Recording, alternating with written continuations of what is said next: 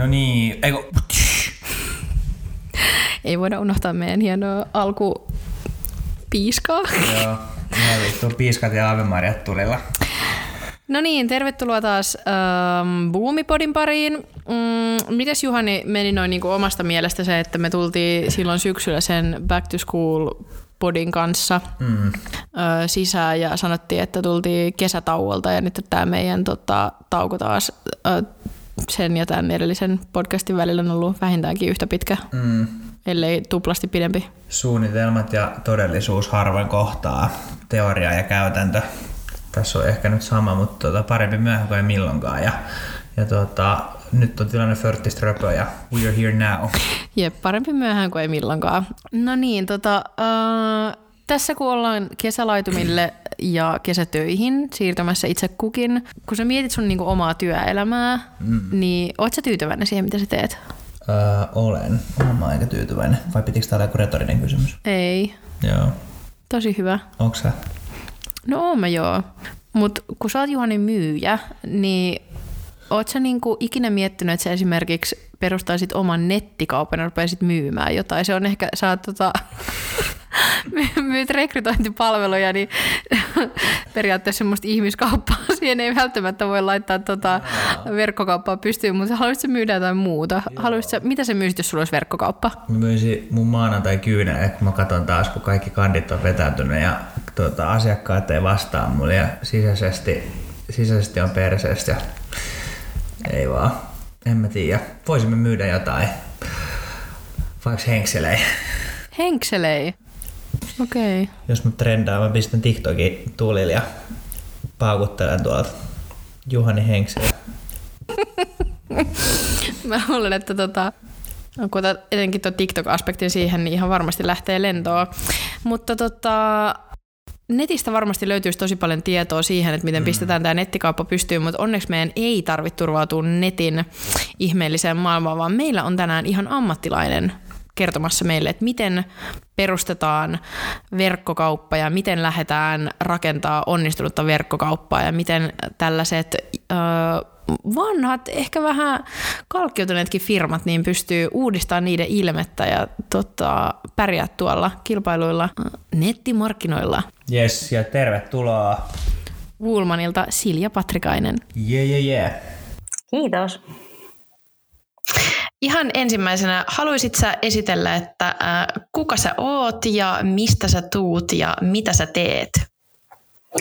Joo, mä oon Patrikaisen Silja ja mä oon itsekin vanhoja entisiä kyltereitä, nykyään onneksi jo gradupihalla, niin ihan ekonomeja, mutta mä oon pörssialumni, eli Boomin jutut on myös oikein tämmöisellä henkilökohtaisella tasolla tuttuja.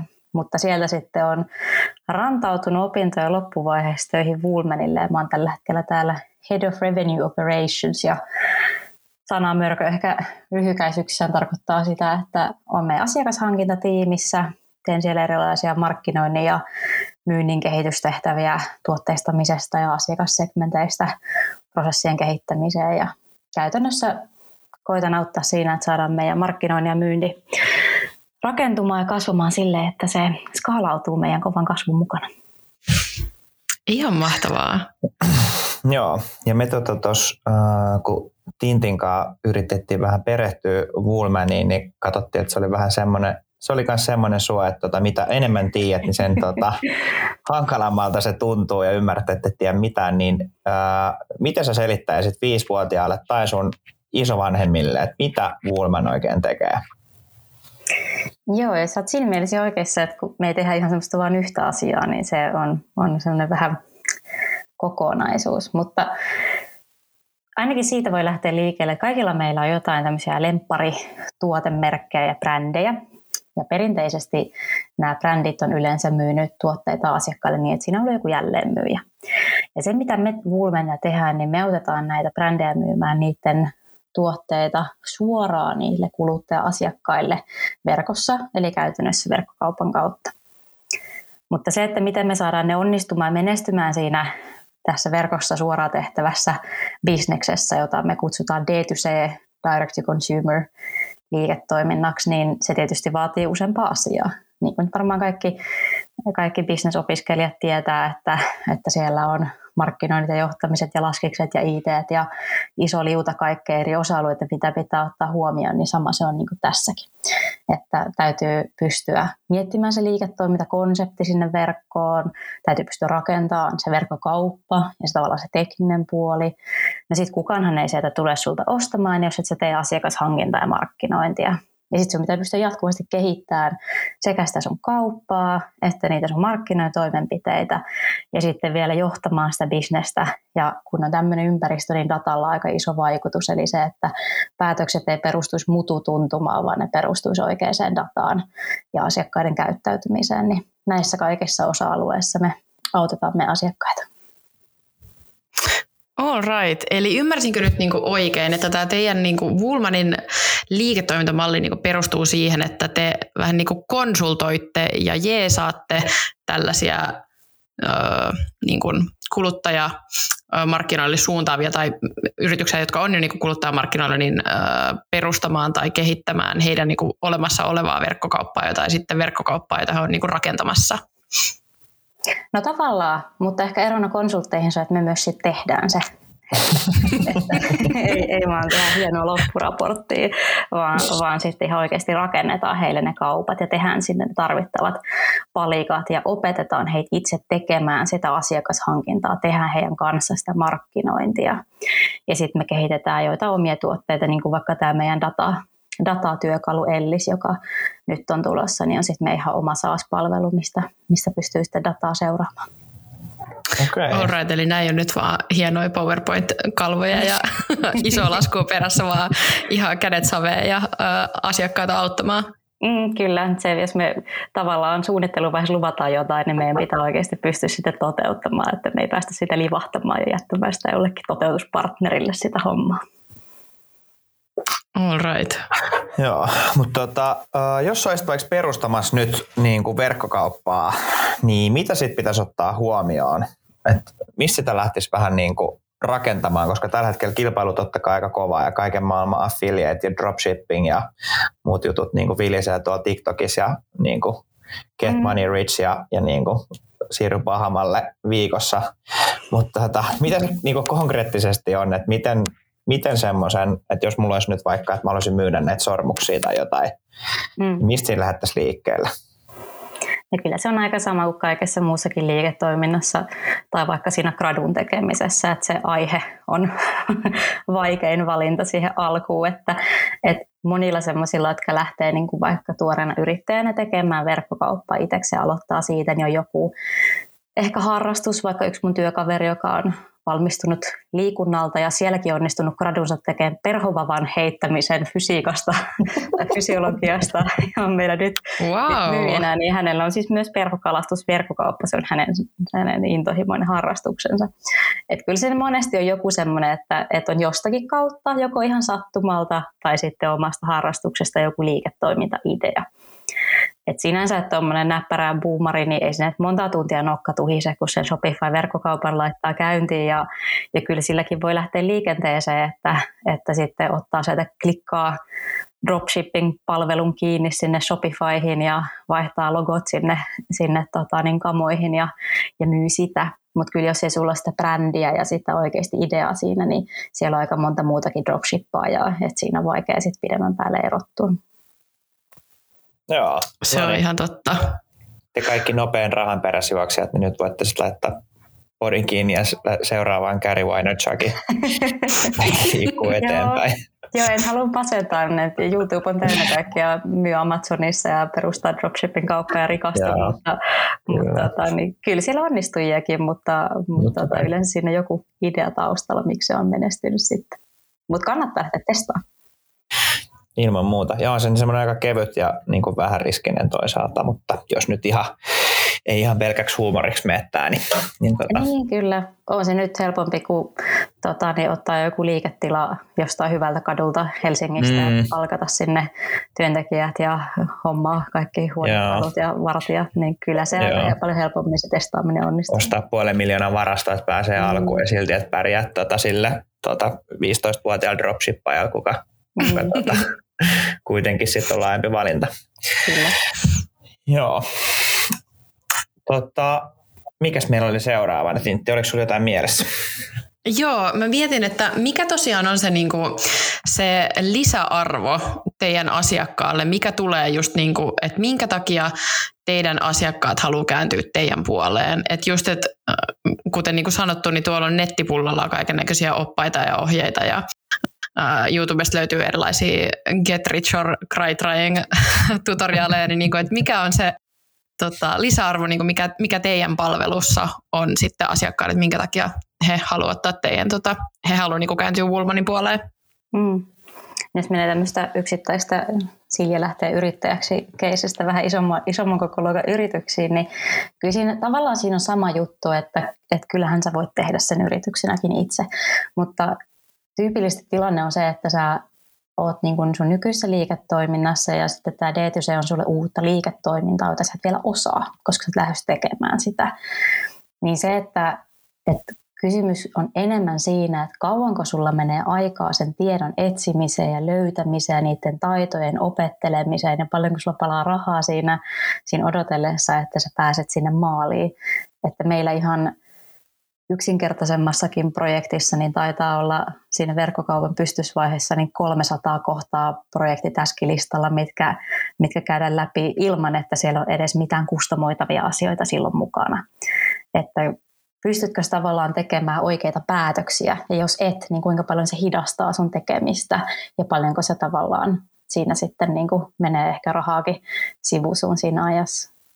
Tai sitten tietysti, jos on vähän vielä vaikka isompi ja kompleksimpi keissi ja tarvitaan jotain integraatioita varastohallintajärjestelmiin ja ERP-ihin tai on jotain semmoista bisneslogiikkaa siellä kaupassa, mikä vaatii sitä, että niillä olemassa olevilla valmiilla palikoilla ei pärjätä, vaan täytyy rakentaa jotain kustomoitua sinne tai tehdä uutta designia tai muuta, niin siinä kohti sit se ongelma tulee vastaan ihan siinä, että niitä tyyppejä, jotka osaa tehdä noita juttuja, niin niitä ei olekaan sit ihan helppo löytää. Se on kyllä ihan totta, että niillä hyvillä asiantuntijoilla pääsee tosi pitkälle ja sitä ilmeisesti te just pystytte tarjoamaan. Tokihan sille omalla oppimisella on myös se hinta, että jos lähdet tuolta kahlaamaan, aloitat käytännössä nollasta, et tiedä verkkokaupan pystyttämisestä yhtään mitään ja lähdet tuolta lukemaan kaikki maailman Google-oppaat ja yrität sieltä sitten suunnistaa, että mikä tieto on oikeaa ja relevanttia sulle, niin sitten se on auttaa, kun jos on tehnyt sen 300 kertaa erilaisille asiakkaille, niin siitä tulee tiettyä juttua selkärangasta silloin. Sepä just. Tähän vähän samaan syssyyn, niin te olette tosiaan siis Euroopan suurin Shopify-partneri. Ja miten vähän tähän tilanteeseen ollaan päädytty, että miten ilmeisesti, otetaan vielä vähän backstory. Te olette ilmeisesti Suomessa aloittanut toiminnan, olisi 2018. 2017 puolella, mutta 2017, joo. Niin tämä on kuitenkin siitä sitten Euroopan suurimmaksi Shopify-partneriksi niin aika nopeasti. Niin miten tähän tilanteeseen ollaan päästy? Ennen kuin tulee semmoisia grandiose yritystarinaa, maagiset, kaikki avaimet oli kädessä, niin alkuun pitää ihan sanoa siitä, että ajoitus on ollut ihan tosi hyvä. Ja siinä on mukana myös sattumaa, mutta se, että meidän founderit Juha ja Tero ja Miika on ollut verkkokauppabisneksessä aikaisemmin. Juha ja Tero on ollut yrityksessä perustajia ja omistajia, jotka on tehnyt verkkokauppoja, mutta vähän semmoisilla vanha-aikaisemmilla järjestelmillä. Ja Miika sitten taas on ollut niillä asiakkaina, ollut itse sitten verkkokauppiaana. Ja sitten niillä sattuu olemaan sellainen tilanne, että ei ollut sillä hetkellä muita bisneksiä meneillä, ja olisiko ne jossain rautatieasemalla tavannut ja jutellut ja miettinyt sitä, että kyllä niin täytyy olla joku tapa tehdä tätä paremmin, tätä verkkokauppaa, kuin se, millä ne oli silloin aikaisemmin tehnyt, ja joka oli ehkä enemmän sitä niillä työkaluilla mallia, että tämä projekti kestää 2 vuotta ja maksaa 3 miljoonaa ja on jo vähän outdated siinä vaiheessa, kun saadaan se julkaistua. Ja siinä kohti ne oli löytänyt myös tämän Shopifyn, joka oli vielä aika alkutaipalla siinä kohti. Jos siinä kohti olisi ostanut osakkeita, niin nyt olisi kyllä voisi hymyillä. Mutta niin, siitä se tavallaan lähti liikkeelle, että me ollaan oltu myös aika lailla ensimmäisiä koko Pohjoismaissa, jotka on tehnyt tätä ja myös aika Euroopan etunokassa. sitten se, että miten se on ollut mahdollista, että me ollaan niin kuin nyt suurin, niin on se, että me ollaan onnistuttu siinä meidän kasvussa. Et mä tulin itse siinä vaiheessa kuvioihin, kun Woolman syötiin 1-vuotis synttärikakkua. Niin silloin meitä oli 15, niin nyt meitä on yli 100 ja meidän viime vuoden liikevaihto oli 6 miljoonaa, että me ollaan käytännössä onnistuttu tekemään joka vuosi yli 40% kasvua. Niin se on se, millä me ollaan niin kuin päästy tähän, että aika moni muu Shopify-toimija Euroopassa niin on jostain syystä jäänyt siinä kasvussa siihen kohtaan, että se kasvu on ehkä pysähtynyt siihen, kun ne on ollut semmoisia 230-henkisiä firmoja. Että tämmöisiä, niin kuin, jotka on kasvanut tähän kokoon, kun meni, ei oikeastaan ole Euroopassa oikein muita. Kova. Kyllähän tollaisilla luvuilla ihan kehtaa pröystäillä ja onnittelut ihan mahtavasta kasvutarinasta. Kiitos. Ei muuta kuin vaan kuule lisää boomarivoimaa meille töihin. Meillä kyllä tarvii uusia tekijöitä. Tämmöinen spin-offi, että onko Woolmanin boomareita töissä? Mulla ei ainakaan suoristuu kyllä. Meillä ei ehkä tällä hetkellä ole. Joo, meillä ei taida vielä olla boomareita, mutta me ollaan kyllä kovasti hakemassa, että me koitetaan olla teidän tapahtumissa ja muissa mukana. Että kyllä meillä näitä niin kuin business-puolen ihmisiä rekrytään joka vuosi. Että nyt just päättyi sales trainee rekryt tässä pari viikkoa sitten ja tälleen, että katsotaan. Mutta että kyllä nyt mun mielestä voisi tälleen Sisä-Suomen allianssimeningillä, niin kyllä nyt voisi vähän tasapainottaa, ettei pörssiläiset pääse liikaa ottaa täällä Woolmanissa valtaa, niin vähän boomarit sieltä sitten aluevaltaustaan. Niin, joo ei siitä mitään tule, jos se ihan yksipuolista se homma, että pitää jonkun niinku tulla siellä tasapainottamaan. Mut joo. Se on just näin. Nyt silmä kovana vaan Boomin työpaikkapörssistä väijymää Woolmanin työpaikkailmoituksia, niin ei muuta kuin hakemusta uuniin heti, kun sellaisen sieltä bongaa. No itse asiassa vähän tuohon teidän niinku kasvuunkin liittyen, että mitkä te niinku koette, että on ehkä ollut sit sellaisia niinku kuluttajakäyttäytymisen niinku muutoksia, jotka on vähän niinku ajanut tätäkin teidän niinku kasvua. Et mitä tässä on sit niinku viimeisen 5 vuoden aikana oikein tapahtunut, että tällainen kasvu on niinku mahdollistunut teille? No viimeisen 5 vuoden aikana korona on kiihdyttänyt sitä, mutta oikeastaan ehkä tämä, niin kuin se, että brändit on ruvennut myymään itse kuluttajille, niin se on jo vähän pidempi trendi, että varmaan jostain niin kuin puhutaan ainakin 10 vuodesta, kun se on ollut vahvasti meneillään, mutta se on lähtenyt enemmän Jenkeistä ja Eurooppa tulee kaikissa näissä verkkokauppaan liittyvissä hieman perässä Jenkkilä ja Kiinaa, jotka on aika lailla etunokassa. Siellä tämä on ollut niin kuin liikkeelle paljon aikaisemmin. Mutta se, mikä siinä on ollut, niin jotenkin aina itsekin vielä yllättyy sitä, että kyllä on niitä brändejä, jotka on niin kuin perinteisiäkin brändejä, jotka on ottanut tämän D2C haltuun jo kauan sitten, vaikka Nike ja muita tämmöisiä tuttuja. Sitten on näitä tämmöisiä niin kuin uusia nousijoita, Kylie Cosmetics ja Gymshark ja Dollar Shave Club ja tämän tyyliset, jotka on niin kuin raketoinut sieltä menemään. Mutta että se ei ole niin kuin isot muutokset kuitenkaan sit loppujen lopuksi kauhean nopeita. Et yrityksiä on hirveän paljon ja sitten asiat ottaa aikaa. Et edelleen on tosi paljon hirveän kuluttajille tuttuja ja rakkaita tuotebrändejä, jotka ei vielä ole D2C:ssä. Mutta se, mikä sitä ajaa, niin on se, että eihän me nyt enää osta pelkästään liikkeistä niitä tuotteita. Ja sitten myöskin se, että niin kuin niitä tuotteita ehkä myös kuluttajat haluaa vähän enemmän kuin aikaisemmin.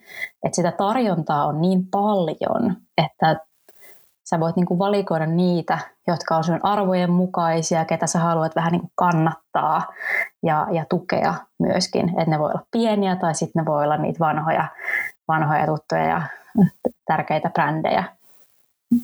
Ja sitten se, että kyllä niin kuin ehkä myöskin tämä teknologian kehitys on mahdollistanut sen, että ihan se, että niitä kilpailevia, nousevia tähtiä on päässyt tulemaan sieltä. Et aikaisemmin se, että sä olisit tehnyt kansainvälistä kauppaa 60 markkinalla ja kasvanut ihan hirveästi. Ne olisi vaatinut hirveät investoinnit. Sulla olisi pitänyt olla satoja myymälöitä ja välivarastoja ympäri maailmaa ja hirveä määrä ihmisiä investointeja. Et siihen ei ollut niinku kaikilla mahdollisuuksia. Mutta sitten verkkokaupassa voit perustaa niinku ne muutamat verkkokaupat ja niinku myydä heti kansainvälisesti.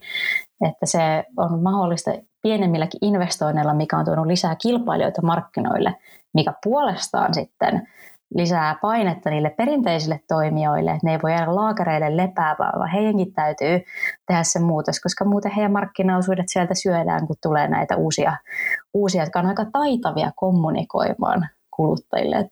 Itse ainakin tuossa Lapin lomalla huomasin, että vaikka Dope Snown lasketteluvermeet on aika vahvasti niin kuin vallannut alaa tässä. Sekin on niin kuin sellainen merkki, jota ei ollut olemassa edes jonkun aikaa sitten ja kaikki on vaan pitänyt jotain perinteisiä vaatemerkkejä vaikka lasketellessa päällä. Et jos et sä oikeasti tee sitä muutosta, niin kyllä nämä tuoreet nousijat tulee ja syö ne markkinaosuudet, että täytyy niin kuin muuttua sen ajan mukana, mutta ei se ole aina helppoa, että se on myös ihan ymmärrettävää, että minkä takia se ei tapahdu kädenkäänteessä se muutos. Ja vaikka saisit 100-vuotias perheyritys, niin se D2C on sulle silti uusi liiketoiminta, jota sä et ole tehnyt aikaisemmin, etkä sä osaa, eikä sulla ole valmiita osaajia siellä tiimissä siihen, etkä sä vielä tiedä, miten se toimii sun brändille. Niin se on joka tapauksessa täytyy aloittaa vähän niin kuin alusta tietyllä tapaa, mikä on aina jännittävää ja siinä on riskejä.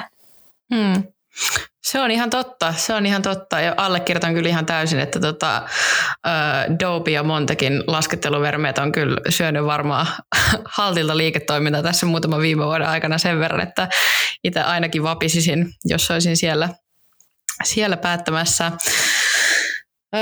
Mutta tosiaan musta tuntuu, että niinku, mitä tuossa niinku äskenkin puhuit, niin että enää ei ole silleen kysymys, että onko yrityksellä vai ex-yrityksellä ole verkkokauppaa, vaan se on vähän niin kuin pakko olla. Ja se on toki semmoinen hyvä niin kuin mahdollisuuskin, että enää ei välttämättä se kansainvälistymispäätöskään ole päätös, mikä täytyy niin kuin tehdä ja jumpata, vaan se on sellainen niin kuin elinehto monelle niin kuin yrityksellekin ja sellainen oikein niin kuin mahdollisuus päästä niin kuin bisnekseen kiinni. Mutta onko teillä jotain semmoisia menestystarinoita, vaikka tällaisista perinteisemmistä ja isommista, ehkä vähän tämmöisistä jopa niin kuin jäykemmistä yrityksistä, jotka on sitten lähtenyt rakentaa sitä uutta presenssiä verkossa, kun on huomannut, että hei, enää ei niin kuin riitäkään, että ollaan vaan täällä kivijalkamyymälässä ja toivotaan, että jengi eksyy tänne eikä meekään sitten enää verkosta ostamaan kilpailijalta, kun on käynyt täällä testailemaan vähän noita Niken tossuja ja sitten käy ostamassa sieltä verkkokaupasta, niin miten niin kuin tällaiset yritykset, vanhemmat, jäykemmät, ehkä ei niin ketterät, niin onko teillä jotain tällaista menestystarinaa vuosien varrelta? On niitä ja siis yllättävää ketteryyttäkin sieltä sitten lopulta saattaa löytyä. Yksi ihan mun lemppareista on Fazer, joka on varmaan kaikkien tuntema tuttu. Ei ihan yksinkertainen tavallaan, siinäkin on helppo ajatella, että no miksi et ole verkossa, mutta sitten toisaalta se, että Fazerillakin oli se tilanne, että ei ole mitään järkeä myydä 2 euron suklaalevyä 7 euron toimituksella netissä. Miksi kukaan ostaisi sen sieltä eikä Prismasta? Että eihän niiden tuotekatalogissa ollut oikein mitään sellaista tuotetta, mikä olisi sellaisenaan niin kuin valmis D2C-myyntiin. Ja sitten jos miettii D2C:tä, niin siellä ei enää mennäkään sillä, että kuka myy halvimmalla tai eniten, mikä on siis myös tosi positiivinen asia, että enemmän tavallaan myydään paremmin. Ja usein kysymyksessä on se, että se D2C:ssä myydään aina jollakin tavalla se tuote onkin itse asiassa ehkä palvelu. Että se on jonkinlainen paketti tai jotenkin kustomoitava tai erikoiserä tai niin se tulee kuukausitilauksena tai jotain muuta tämmöistä, että se ei olekaan niinku vaan se, mitä sä lappaat sinne koriin ja kannat kotiin, vaan siinä on niinku joku juttu sen lisäksi, että sitten se on niinku mahdollisesti se asiakassuhde yhteisö, johon sä kuulut. Niin se, että Fazerinkin täytyy ihan oikeasti niinku miettiä, että millä ne menee niinku sinne verkkoon. Ja niillä oli ensin tuolla karkkipuolen bisneksessä niin 2 sellaista niin sitten tuotetta tai palvelu vähän niin kuin suuntaan, millä lähti sitä tekemään. Toinen oli semmoiset candyboxit, eli sä voit tilata laatikollisen Fazerin eri karkkipussin sisällöllä olevan herkkupaketin itsellesi kotiin tai vaikka kaveriporukalle tai lahjaksi. Ja sitten sä voit valita sen boksin sieltä, minkä sä tilaat. Ja siellä on myös semmoisia uutuustuotteita, mitä ei välttämättä saakaan sitten niin kuin sieltä marketista. Ja sitten toinen, mikä niillä on, niin niillä on tämmöinen Fazerin sininen suklaalevy, jonka tekstin sä voit itse päättää. Että se on jännä juttu, että jos ostat vaan sen levyn sieltä kaupasta, laitat kauppakassiin, niin 2 €, mutta sitten kun sä voit kirjoittaa siihen, että äiti olet rakkain, tee ihanat lapsesi, PS tulemme syömään äitien päivänä, niin sä oot valmis maksaa siitä sen 15 €, että saat lähetettyä sen äitien päivänä sun äidille kotiin. Niin se oli niin kuin heillä esimerkiksi tapa tehdä siitä tutusta ja tosi arvostetusta brändistä ja tuotteesta semmoinen vähän palvelutyylinen, joka toimiikin sitten verkossa. Ja se on ollut ihan hirveän suosittu kaikenlaisissa eri sesongeissa ja kampanjoissa ja lahjana ja yrityslahjana. Ja mekin ollaan lähetetty nyt viimeisimpänä esimerkiksi Lontoon alueella meidän kumppaneille niitä Woolmanilta terkkuja Fazerin suklaalevyn muodossa, että siinä on niin kuin loistava esimerkki siitä, miten on löydetty hieno konsepti, joka on lähtenyt toimimaan. Ja toi on aika semmoinen käsin kosketeltavaa ja semmoinen niin kuin semmoisissa hetkissä, kun just, että voi just kuvitella, että just äitien päivänä niin kuin, ja laittaa tommosen lahjan, niin kyllä toi on varmaan semmoista, mihin tämä kaikki tulee menemään. Tai musta tuntuu, että toi kuulosti ideanakin on nyt niin hyvältä, että jos ei kilpailijat sitä vielä tee, niin kiire tulee. Ja niin kuin Tintti sanoi, että varmaan vapina alkaa käymään. Kyllä. No siitähän vielä Fazerikin iski korona ja sitten se toi aika tiukkaa juttua monille muille niiden liiketoiminnoille, kun myymälät meni kiinni. Niin sitten he pystyivät itse asiassa toimimaan todella nopeasti. Ja me rakennettiin heidän kanssa yhdessä sitten myös muihin liiketoimintoihin D2C-myyntiä. Sitten saatiin niinku kahvilatuotteita, kakkuja ostettua verkossa tai leipomotuotteita. Ja sä pystyt valitsemaan niinku oikean toimitus, että milloin sä käyt sen itse asiassa noutamassa. Että ei silleen, että toimitus kello 8-14 posti, vaan että mihin aikaan sä oikeasti käyt sen kakun sieltä hakemassa ja tälleen. Joo, nousee nyt jo verenpaineet, kun miettii, että tilaa jotain niin kuin postista tai jostain muusta, missä niin kuin toimitusaikaa 9-19, oothan kotona silloin ja just sen aikaa, kun oot sen 5 minuuttia koirankaan lenkillä, niin se onkin käynyt se upsi-ukko siellä ja se nyt vetää jo seuraavaan rundiin, että kyllä toi on varmaan voittava suunnitelma. On se kustomoitu ratkaisu. Esimerkiksi kun vaikka mietit toi on niin nerokas toi Fazerin sininen omalla tekstillä, kun esimerkiksi vaikka funtsit sitä, että kyllähän sä saat sen saman suklaalevyn kaupasta ja sä voisit vaikka ostaa jonkun kortin ja kirjoittaa siihen se ihan sama värssy, että mutsille oot ihana ja mä tuun syömään äitien päivänä. Mutta sitten siinä on vaan jotain niin erilaista, kun sä oot tilannut sieltä Fazerin nettikaupasta sen ja sä oot tilannut sen kustomointitekstin siihen itse suklaalevyyn, eikä sitten mihinkään siihen koirakuvioiseen korttiin, mikä sieltä lähi-Alepasta on löytynyt just kassan vierestä. Niin kyllä se ihan loistava hatun nosto Fazerille tosta, että löysi tollasen kikan. Kyllä se on vähän enemmän uniikki ja sitten siinä tulee se, että se jotenkin myös se brändi itse tuo siihen sitä lisäarvoa. Se, että se on se mun äitille harakan varpailla raapustama kortti versus se, että se tulee sillä kultaisella Karl Fazer-fontilla siihen päälle, niin kyllä se niinku tuo vähän enemmän semmoista tunnelmaa siihen äitille tekstiin, kun se on sitten siinä nätisti siinä itse tuotteen päällä. Se on ihan totta. No, sitten tämmöinen niinku, ehkä, mä en tiedä, onko tämä nyt hyvä kysymys tai ei, mutta kysypähän nyt ja olen valmiina ottaa vastaan palautteja. Mutta jos Woolmanilla olisi nyt ekstra miljoona, me ei nyt ole katsottu, että onko teillä ollut joku iso rahoituskierros, mutta jos teillä olisi se ekstra miljoona tai jos teillä on se nyt niinku naftaliinista, niin mitä te sillä tekisitte tai mihin niinku Woolmania lähdetään niinku seuraavaksi kehittämään? Kyllä ne varmaan tuonne meidän kasvuun sujahtaa niin kuin kaikki muukin rahaa, mikä irtoaa, niin menee takaisin sinne poikimaan meidän kasvua. Että se, mikä on aina haasteena kasvuyrityksen, on se, että raha tulee aina vähän perässä. Että me joudutaan koko ajan vähän niin kuin pikkusen etupeltoon, palkkaan työntekijöitä, tekemään työtä ja sitten rahaa, laskutus, valmistuvat projektit, ihmisten osaamisen kehittyminen, jos miettii, että sä tulet vaikka ihan uutena treeninä taloon, niin missä kohti sä pystyt itsenäisesti niin kuin tekemään oikeasti töitä, niin tavallaan joutuu vähän niin kuin laittaa etukäteen rahaa sisään ja sitten saat rahaa takaisin aina vähän myöhemmin. Niin se on semmoinen, niin kuin minkä kanssa pitää tasapainotella siinä kasvussa. Ja sitten se, että kuinka paljon sä pystyt niin kuin irrottaa, laittaa sitä, investoimaan sitä rahaa siihen kasvuun. Että jos meillä olisi 1 000 000 euroa, niin me varmasti palkattaisiin sillä lisää työntekijöitä nopeammin meidän eri tiimeihin, jotta me pystyttäisiin entistä nopeammin tekemään tuotekehitystä ja kasvattamaan tiimejä ja palvelemaan asiakkaita paremmin ja useampaa asiakasta. Ja varmaan nyt yksi näistä uusista osa-alueista on esimerkiksi se meidän datatyökalu ja siihen liittyvä palvelu, jossa on nyt kova tohina käynnissä. Sinne on paljon tullut uutta porukkaa töihin, että rakennellaan siellä sitä, niin se on nyt yksi tämmöinen konkreettinen esimerkki, että mihin voisi varmasti kyllä investointimiljoonaa laittaa.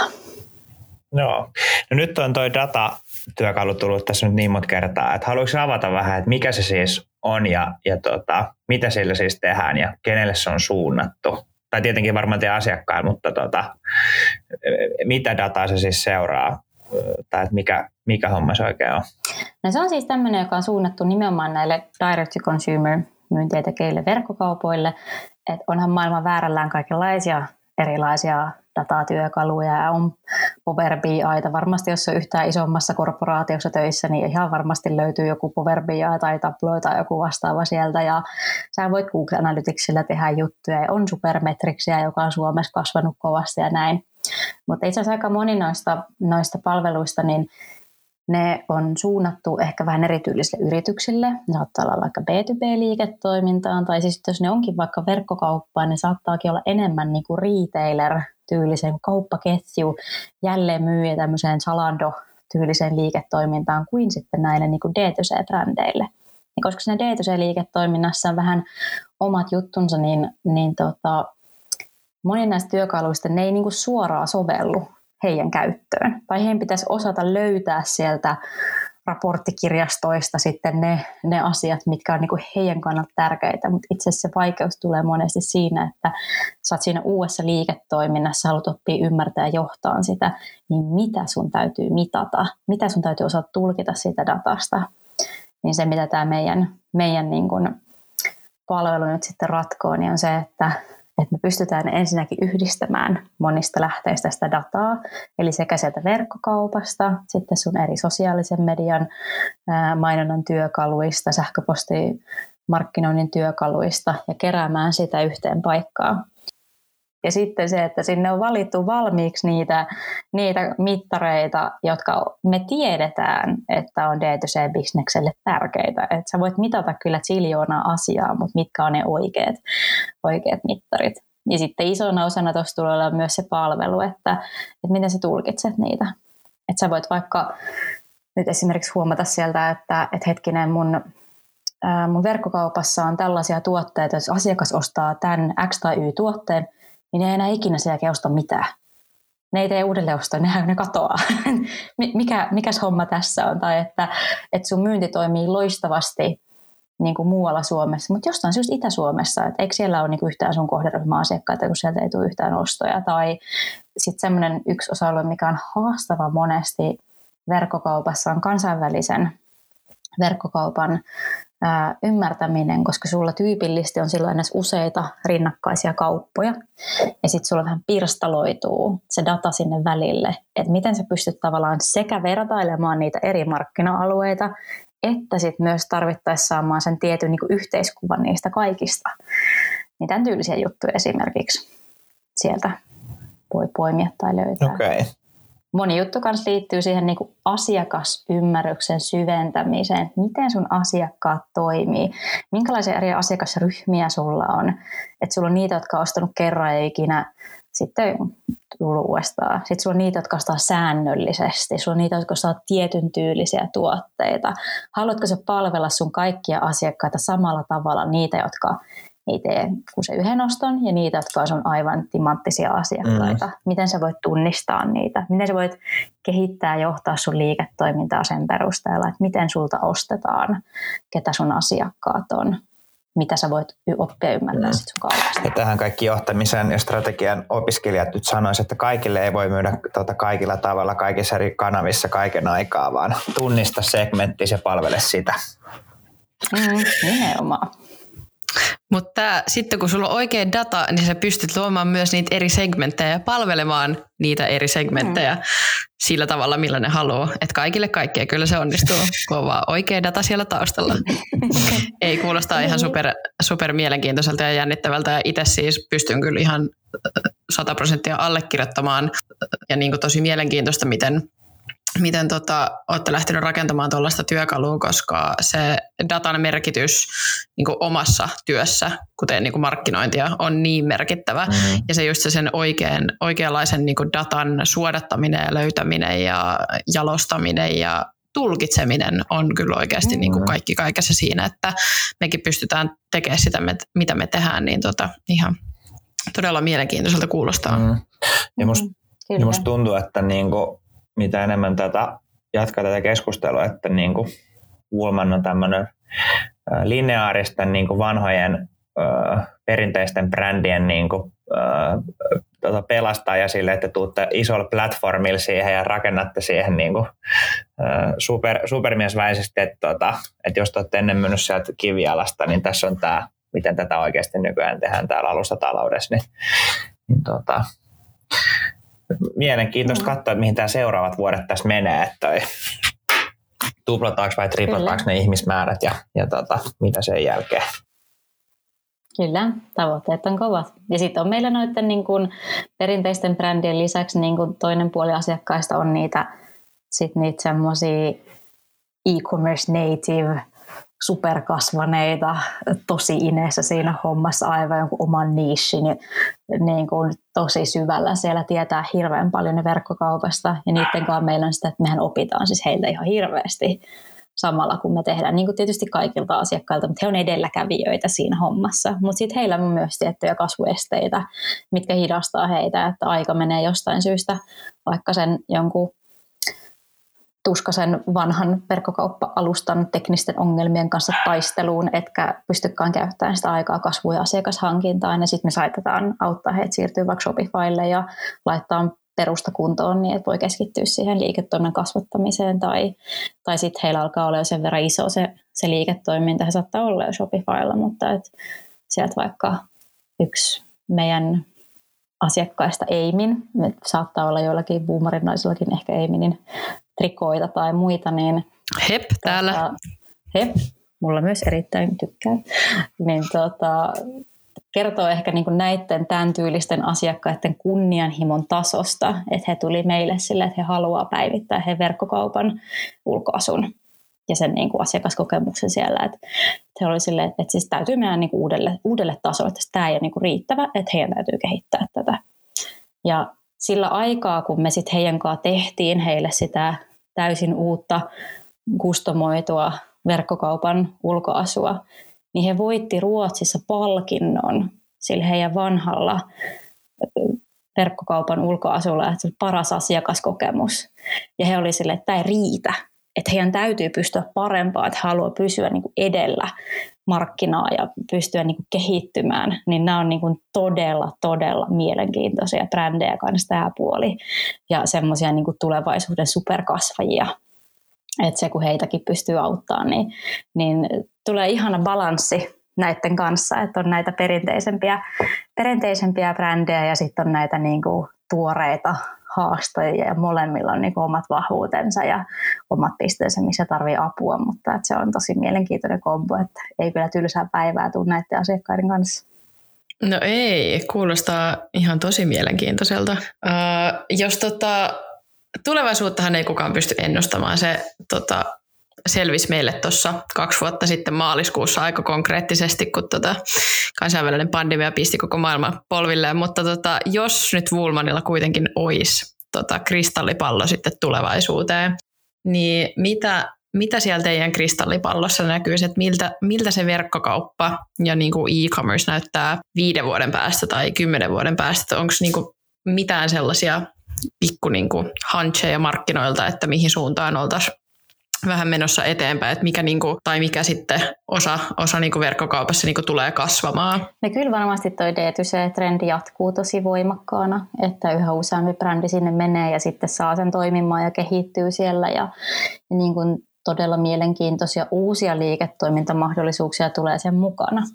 Että tällä hetkellä näkyy vaikka vaatetuspuolella sellainen, että monet brändit on itse asiassa alkanut jälleen myymään, tavallaan tekee niin kuin second hand kauppaa. Ja mun mielestä esimerkiksi Haaglöfs on alkanut tekemään, ja vaikka Partioaitta, joka on toisaalta niin kuin retail-ketju eikä brändi, mutta että onkin tehnyt tämmöisiä aloitteita, että he tekevät niin kuin verkkokaupan, jossa jälleen myydään käytettyjä heidän brändin tuotteita, mikä tietysti niin kuin siis tuo monia etuja. Ensinnäkin saat ostettua niistä yhdestä luotettavasta paikasta, joka on sen brändin oma kauppa, mutta myöskin ne brändit pystyy itse asiassa niin kuin hallinnoimaan niiden tuotteiden niin kuin jälleenmyyntiarvoa ja sitä brändin jälleenmyyntiarvoa. Ja samalla tietysti vaikuttaa niiden tuotteiden tavallaan elinkaareen ja myöskin niin kuin vastuullisuuspuoleen. Tai sitten voi tulla ihan uusia asioita, mitä myydään verkossa. Et nyt jos miettii näitä kaikkea niin kuin virtuaalipuolen juttuja, NFT-asioita ja taidetta ja muuta, mitä kaikkea sieltä niin kuin voi tulla. Et mitä sä itse asiassa myyt verkossa, onko museoilla jatkossa kaikilla verkkokaupat ja mitä kaikkea tulee niin kuin uuden teknologian ja tämän mukana.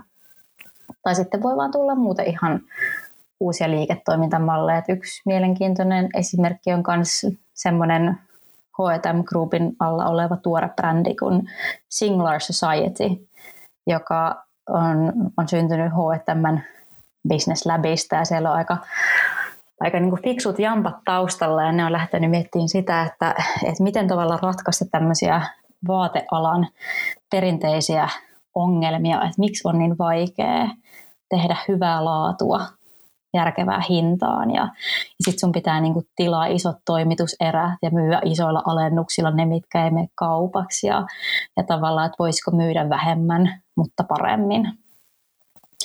Ja heillä on sellainen liiketoimintamalli siinä Singular Societyn verkkokaupassa, että se perustuu jäsenmaksuun. Eli käytännössä sä pyrit sinne jäseneksi ja sitten kun sut hyväksytään sinne osaksi yhteisöä, niin sä maksat kuukausimaksua ja sen jälkeen se kuukausimaksu oikeastaan, he pystyy Singular Society kattamaan niillä jäsenten kuukausimaksuilla sen perusbisneksen. Ja asiakkaat sen kuukausimaksulla sitten saa ostaa tietyn määrän tuotteita, jotka sinne tulee myyntiin pelkästään niille jäsenille. Ja sen jälkeen periaatteessa homma toimii niin, että ne tekee todella laadukkaita tuotteita laadukkailla valmistajilla ja ne myyntihinnat, millä ne tuotteet itse asiassa ostetaan, niin ne myy ne oikeastaan vaan niillä tuotteen valmistuskustannuksilla. Eli sä saat edullisemmin ostettua ne laadukkaat tuotteet ja se kuukausihinta kattaa sitä, mitä normaalisti vaatebisneksessä joutuisi kattamaan niillä tuotehinnoilla ja kaikenlaisella muulla. Ja se vähentää hirveästi hävikkiä ja siitä hukkaan menevää rahaa ja tekee siitä paljon enemmän semmoista on demand ja ehkä vastuullisempaa liiketoimintaa myös sitä kautta. No niin. No sieltä kristallipallostahan löytyi vaikka mitä mielenkiintoista, että kyllä noita trendejä ihan tosi mielellään pitää silmällä tulevien vuosien aikana. Mut jos mennään tähän tosiaan tähän viimeiseen kysymykseen, että jos on nyt siellä linjoilla boomereita, jotka on kiinnostunut tulemaan Woolmanille töihin ja oppimaan tästä verkkokaupan ihmeellisestä ja jännittävästä ja kutkuttavasta maailmasta, niin millaisia tekijöitä te Woolmanilla etsitte ja mihin ehkä vielä kannattaisi keskittyä yliopistossa, että mitkä on ehkä sellaisia asioita, että jos sä voisit mennä vielä takaisin koulun penkille, niin nyt kun oot ollut Woolmanin hommissa, niin mitä vielä mitä opiskelisit uudestaan, että mihin kannattaisi vielä keskittyä? Hyvä kysymys. No varmaan silleen Woolman riippuu vähän tiettyä mitä sivuaineita on. Siellähän voi olla vaikka mitä, että eikä nyt ihan pelkästään silläkään pidä lukittautua, että meillä esimerkiksi on ollut aivan huippu projektipäällikkö ja arkkitehti, joka on filosofian maisteri, eikä vaan siis filosofian maisteri nimikkeellä niin kuin ekonomi, vaan siis filosofiaa lukenut kandi- ja maisterivaiheessa aivan huipputyyppi. Hommassa on IT-puolella. Et sinänsä niin kuin pääaine tai opiskeluala ja aina kerro, mihin päätyy. Mutta joka tapauksessa varmaan monia kiinnostaa niin kuin sellaiset kaupallisen puolen hommat, niin meillä on Woolmanin omaan myyntiin ja markkinointiin ja kaupallisen puolen tekemiseen paikkoja. Et esimerkiksi tuossa asiakashankintatiimissä meillä on sekä markkinoinnin että myynnin asiantuntijoita ja siinä se on ehkä enemmän sitä B2B-puolta. Toki täytyy niin kuin ymmärtää sitä verkkokauppaa, koska he on meidän asiakkaiden sitten jutut, mitä me heille myydään ja heitä täytyy ymmärtää. Mutta sitten meillä on myöskin esimerkiksi paljon rekrytään. Meillä taisi aloittaa itse asiassa tässä pari viikkoa sitten 4 uutta traineita. Oli ainakin Aallosta ja Jyväskylästä ja mistäköhän muualta, niin tuolla meidän kasvupalveluiden tiimissä. Eli se on tämä niin kuin meidän tavallaan digimarkkinoinnin palvelut D2C-verkkokauppiaille. Ja siinä puolessa on ehkä semmoinen, mitä opiskeluissa tai sitten ihan vapaa-ajan kiinnostuksella, mutta se on itse asiassa aika mielenkiintoinen ilmiö, että silleen verkkokaupan digimarkkinointi on kuitenkin pikkusen eri kulma kuin mitä vaikka sellainen perinteinen B2B-markkinointi tai semmoinen brändimarkkinointi tai tämän tyylinen, perinteisemmän mallinen. Et itse asiassa niitä semmoisia, joilla on vaikka verkkokauppakokemusta digimarkkinoinnista, niin on aika vähän. Et se on kyllä semmoinen, millä pystyy niinku erottautumaan. Et verkkokauppa kuitenkin on ihan hirveän kasvava toimiala ja kuluttajapuolesta on ihan valtavasti. Mutta sitten itse asiassa niitä verkkokauppaosaajia, niin ne monet tulee niinku harrastuneisuuden kautta tai jostain ei hirveästi koulutusohjelmia, jotka niinku valmentaisi siihen tai tälleen. Mutta siinä on vähän omat juttunsa. Et jos niinku tämä puoli kiinnostaa, niin kannattaa tutustua siihen verkkokauppamaailmaan. Se on pikkusen eri kulmalla kuin mitä vaikka niin kuin B2B-puoli, mikä ehkä yliopistossa on kursseilla isommin esissä. Mutta yleisesti noihin opintohommiin, niin jos menisin itse vielä yliopistolle, niin menisin varmaan lukemaan psykologiaa. Kova. Tai yrittäisin mun graduvaiheessa sen sijaan, että olisin oikeasti mennyt kirjastolle tekemään gradua, niin ilmoittauduttiin kavereiden kanssa Japanin ykköskurssille pelaamaan Duolingoa ja opettelemaan kanjeja. Niin ei tarvinnut tehdä sitä gradua.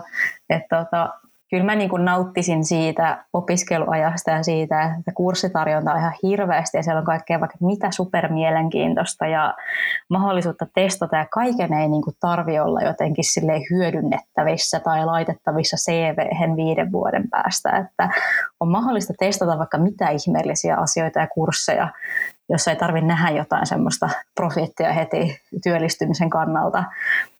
Ja se on tosi fine, että kannattaa kokeilla kaikkea ja sitten myös kokeilla kaikkea sillä opintojen ulkopuolella järjestöhommissa tai vapaaehtoistöissä tai missä tahansa muualla, että se kaikki kyllä kasvattaa sitä pääomaa, että itselle ainakin niin kuin opiskeluvuodet on ollut hirveän tärkeä osa elämässä ja edelleen pidän niin kuin omaa työkokemusta pörssin hallitushommissa ihan hirveän tärkeänä ja koen, että on saanut sit tosi paljon eväitä myös mun nykyiseen työhön, että se ei ole vitsi, kannattaa oikeasti tehdä semmoisia juttuja, mistä tykkää, niin kyllä sitä aina sitten vahingossa päätyy joihinkin seuraaviinkin juttuihin ja työtehtäviinkin sitten, mitkä matchaa omiin kiinnostuksiin.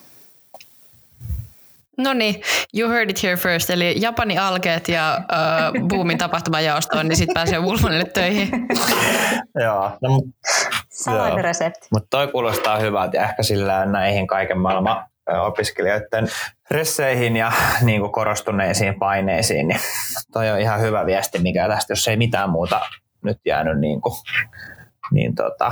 kansi muistaa, että siellä niin kuin yliopisto sitä aikaa, että pääsee etsimään itseään, eikä aina tarvitse olla nimenomaan se, mistä minulla on eniten hyötyä, vaan just toi kuulostaa hyvältä ainakin mun korvaan. Itse ainakin muistan kaikista yritysesittelyistä ja uratarinailloista, että ne oli jollakin tavalla myös ehkä vähän sellaisia, tai niistä ainakin jäi niinku sellainen kuva, että on ollut joku 10-vuotissuunnitelma, mitä niinku ne on keksinyt silloin opiskelua ja sitten step by step noudattanut sitä, hakenut sinne ja päästä. Mä en mä tiedä, mitä mä teen ensi vuonna. Ja niin, saatiin niinku ensi viikolle, toivottavasti on vielä niinku terveenä myös silloin. Nimenomaan. Että kaikki nuo tarinat näyttää jälkeenpäin siltä. On vaikea kertoa Woolmanin tarinaa niin, että siitä välittyisi se, kuinka paljon on ollut kuitenkin sattumaa ja hyvää tuuria ja oikeita ihmisiä, oikeita keskusteluita oikeaan aikaan. Ja ihan sama juttu kaikissa työurahommissa, että ne näyttää jälkeenpäin kauhean suunnitelmallisilta ja fiksuilta ja hienoilta. Ja todellisuudessa niin sitä on aina johonkin vahingossa päätynyt ja sieltä jonnekin seuraavaa tiensä löytänyt. Ja ihan hyvin se on sitten kuitenkin mennyt ja harva myöskään ihan ekalla kerralla sitä omaa paikkaa löytää, mutta että se on ihan fine, että ei tarvitse tietää niitä kaikkia asioita etukäteen. Se ei ole ihan niin hienoa todellisuudessa ne polut, miten sinne päätyy, mutta se on ehkä just se hienous, että ei sen tarvitsekaan olla sen suunnitelman mikään hieno. Kyllä se löytyy se oma paikka kuitenkin. Se on just näin. Elämä ja opintotuet kantaa kyllä pitkälle. No niin, hei, meillä on tässä hyvän aikaa vierähtänyt ja ihan tosi mielenkiintoista keskustelua käyty. Mikäli sikäli siellä linjoilla on kiinnostusta vielä tietää lisää Woolmanista, niin suunnatkaa Woolmanin nettisivuille tai laittakaa vaikka linkkarissa Siljalle viestiä, jos saa laittaa. Niin kyllä saa laittaa. Yes, niin Silja vastailee mielellään teidän kysymyksiin lisää, mutta kiitos tällä erää. Kiitos Siljalle, kun pääsit meidän vieraaksi. Oli ihan mahtavaa. Kiitos kutsusta. No niin, Juhani, siinä kuulit, että tälleen saa myytyä niitä maanantai-kyyneleitä, että ei mitään, nyt vaan Shopify-tili pystyy ja sieltä sitten pullottamaan kyyneleitä, myymään niitä Baden-Badenia, vai miten se kisun laulu meni. Joo, oli kyllä ihan mielenkiintoisen kuulosta ja musta tuntuu, että tossa ollaan niinku pulssille, että siellä varsinkin kuulee, että miten ne kivijalat niinku reagoi tuohon hommaan ja miten siellä on pystytty auttamaan, niin oli kyllä HC-setti ja kiitos Silja siitä. Jep. Nyt kaikki boomarit siellä silmäkovana, pitäkää Boomin työpaikkapörssiä ja viikkotiedotetta, jossa kerrotaan nämä työpaikkapörssin työpaikat sekä BoomiBusiness Instastoreja. Siellä on myös kertaus aina työpaikkapörssin uusimmista käänteistä. Niin jos Woolman työnantajana kiinnostaa, niin ihmeessä pitäkää silmällä, että jos sieltä vapautuu paikkoja ja sitten saadetkaa sille DM vaikka linkkarissa, jos haluatte tietää vielä lisää Woolmanista tai Siljan työstä. Kiitos kun kuuntelitte tämän jakson. Yes, näihin kuviin, näihin tunnelmiin. Uts.